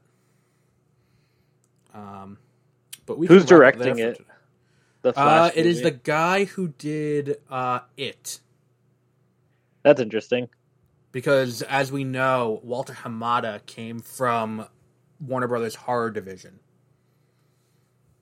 Walter Hamada is the current head of DC Films. He came from their horror division, and he's been cherry picking their horror directors to do their superhero movies. So I guess try to make them more dark. I think it's more they know how to do spectacle on a smaller budget. Oh, okay, that actually is a good point. Because, like, if you think about it, like, The Conjuring was James Wan, and then Yeah, he did Aquaman, and Aquaman was really good. It was a lot of movie, but it was really good. yeah. They should have just cut out one of the plot points. Yeah, and it's like if you look at like like that was him. Zack Snyder even is a horror director. Like he got his Oh yeah, start the zombie movies with and stuff. he did Yeah. Night of the Living Dead or Dawn of the Dead. He did one of those. He did Of the Dead something. Was his first movie. Was a remake. Yeah, I think Dawn of the Dead, the one in the mall. Yes. He did, and then this guy did it. I think that they were courting Mike Flanagan for a little bit for a movie. Mm-hmm. David Sandberg, who does Shazam's a horror director. Where parts of Shazam were like kind of scary. Yeah, intense. like the scene where they, kind of homage Dogma. Mm-hmm. With the scene. Yeah. I said that when I saw it. I turned to Sean, who was with me, my brother. I said, "This is like Dogma," and he's like, "I have no idea what you're talking about." It's a Dogma. It's like, but like that whole. It's like when Ben and when Matt go to the what's it called? Go to the movie's headquarters, and they're talking in that conference room, and they kill everyone. That's when Savannah goes back. When he's got the 7 deadly sins and he kills everyone in the room after talking about how shitty everyone is. Yeah. And it's like that. Yeah, everything with that was cool. I'm looking forward to the next one. They're doing the Muses, it looks like. Like Calypso's a bad guy, and there's a few other of them. Not the Fates, which is who I thought they were doing. Because DC likes to fuck around with the Fates a lot. Oh yeah, I know almost nothing about either comic world. Yeah, DC builds a lot from Greek mythology, especially if you read like Sandman. That's surprising. Sandman seems crazy. There's so much really in it. Good. Yeah, it's kind of like Neil Gaiman was given access to do whatever he wanted, and he did whatever he wanted. Yeah. Like, one issue is just him hanging around with death. One issue is him traveling through time and, like, visiting this guy who gets... who he made a bet with, and every 100 years he goes and visits him. One is this girl who got, like, an accident happened, and her body is falling apart. And it's made of partially metal. And it's, like, it's all... Like, one, he's, like, you visit a dream god from African civilization. The story of Cain and Abel is in it at one point. Cain and Abel are characters, and it's like in the dreaming, and he sends out whenever he needs something done and he needs to send the message, he sends out Cain because of the mark of Cain, where anyone who he's doomed to walk the earth for life, and anyone who kills him will be cursed by God. Well, so he sends out Cain as his messenger because no one will kill Cain. Yeah. Especially if he needs to talk to Lucifer, he sends Cain out first at one point. And he's like, "You're not going to kill me, are you?" He's like, "No, because I don't want God to be any more pissed off at me than he already is." Do you know that the Mormons say that Bigfoot is Cain? I could see that. Because it's forced to walk the earth forever. That sounds like a movie idea. I guess I'm surprised no one's done a Cain movie yet. Yeah. Like after he kills Abel.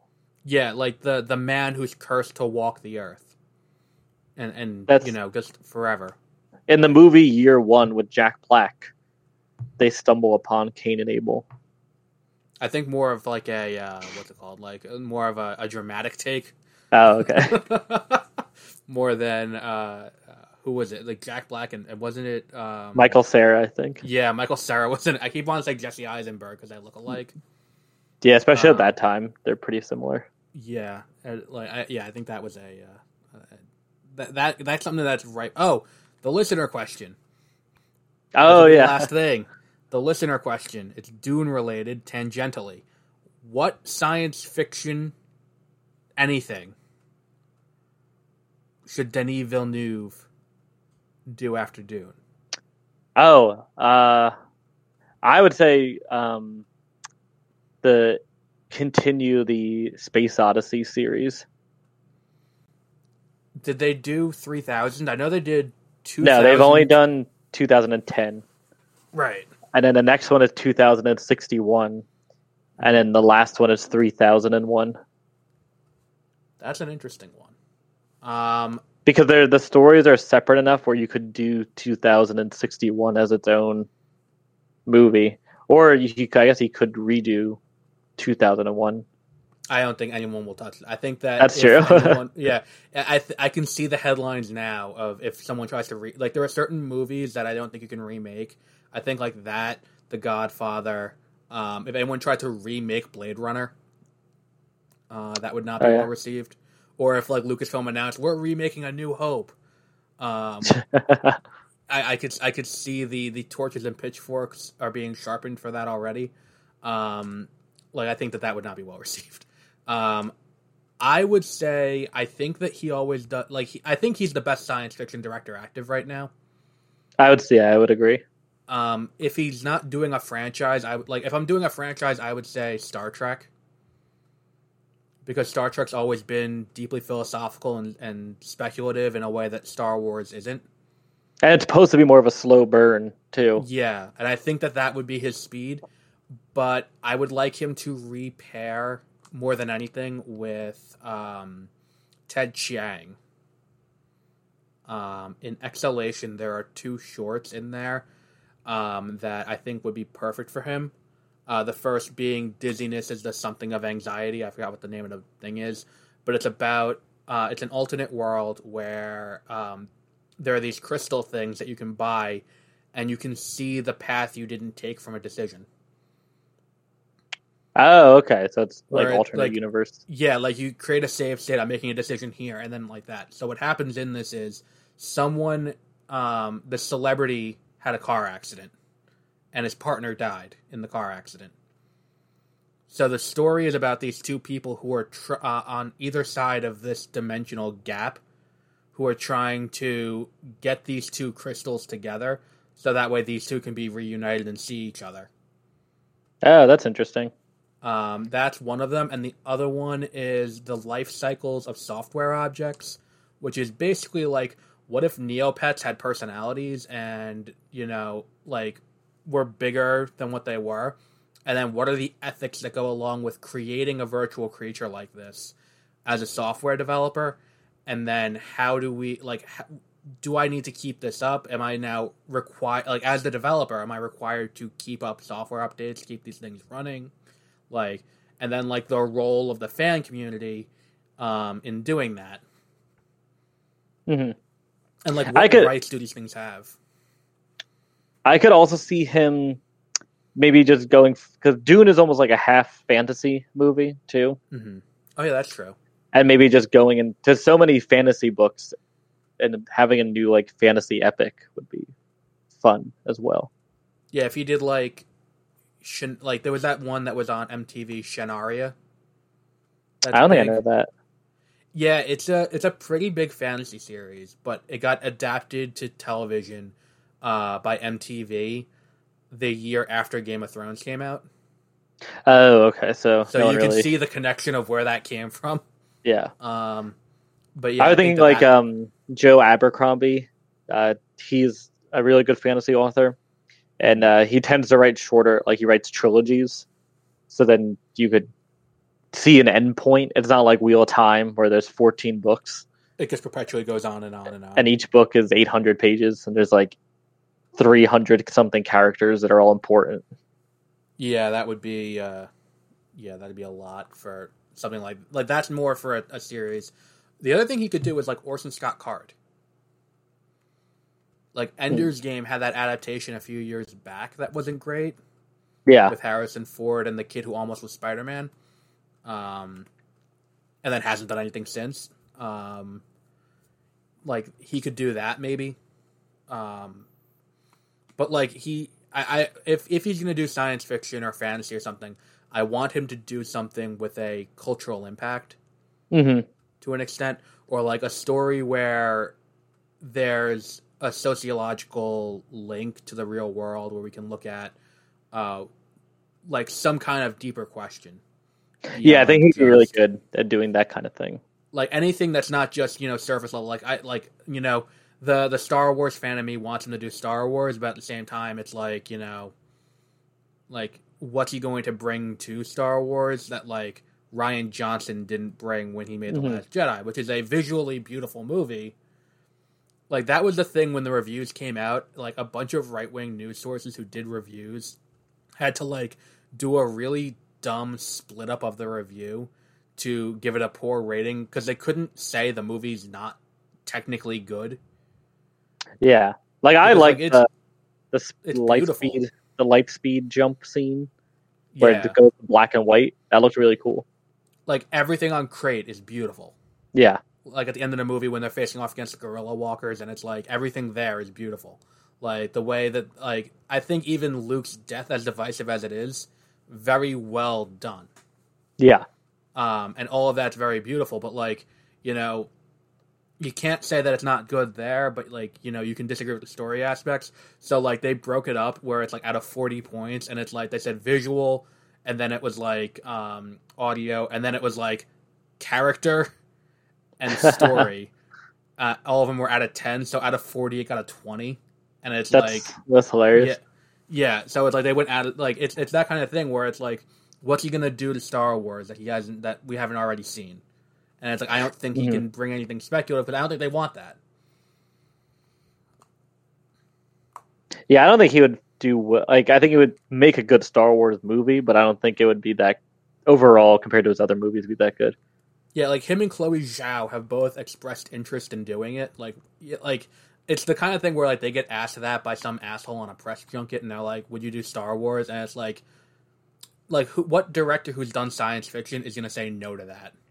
Yeah, because it like really Lucasfilm backs up the money truck when they sign you to direct one of their movies. Yeah, and you would kind of have some sort of probably template to work with too, right? And so work wise, probably wouldn't be too intensive.